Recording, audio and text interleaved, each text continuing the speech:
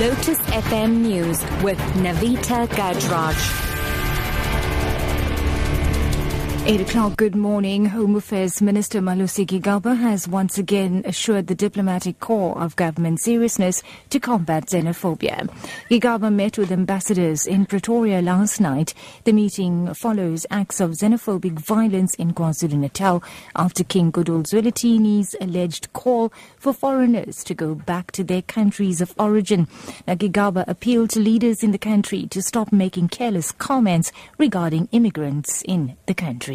Political, religious, traditional community and other leaders in South Africa must desist from making remarks which are reckless and could result in loss of. It doesn't matter what drives you at that particular moment.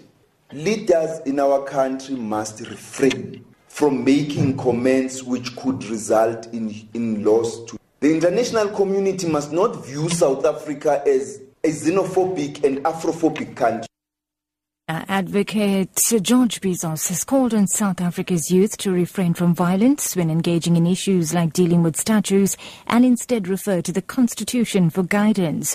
Bizos is one of the most respected lawyers in the country who defended Nelson Mandela during his 1960s treason trial. He was speaking at the University of KwaZulu-Natal on some of the key points of the South African Constitution. I was on the side of the students.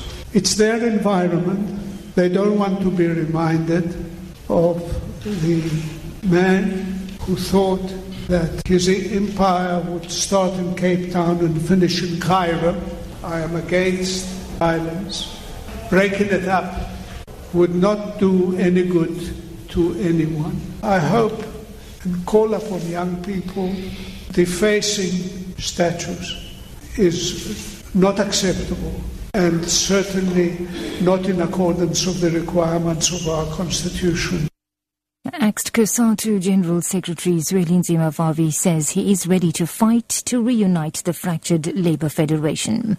He was addressing some 300 members of affiliated unions seen as sympathetic to him and the ousted NUMSA at a meeting in Salt River in the Western Cape.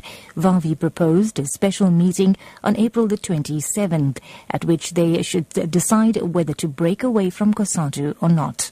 A speculation has been rife that Vavi will form a new federation with NUMSA following his axing, which he described as a sanction for his opposition to the expulsion of NUMSA and his outspoken criticism of corruption in government. In other news now, former Bafana-Bafana star is believed to be amongst 10 suspects who will appear in the Boksburg Magistrates Court today. They allegedly attempted to hijack a truck carrying cigarettes in Benoni, east of Johannesburg, on Wednesday. Now, 2 of the suspects are wearing Metro Police uniforms. Here's police spokesperson K. Makubele. One of the suspects was former player of the PSL club and also the Bafana-Bafana. Well, we don't know the value of the cigarette. We cannot reveal the names of the suspect before they appear before the court.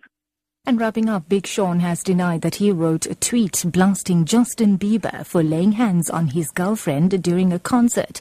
A tweet emerged on the internet shortly after the show in California on Wednesday that has attributed to Big Sean's Twitter profile. But according to TMZ, a representative for the rapper denied he wrote it.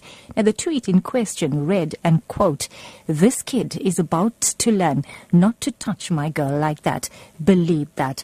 Now, Big Sean and Justin are said to be very good friends. That's a wrap of the news at 8. Your top story this hour. Home Affairs Minister Malusi Gigaba has once again assured the diplomatic corps of government seriousness to combat xenophobia. Gigaba met with ambassadors in Pretoria last night. For Lotus FM News, I'm NAVITHA GAJRAJ. I'll be back at 9 o'clock.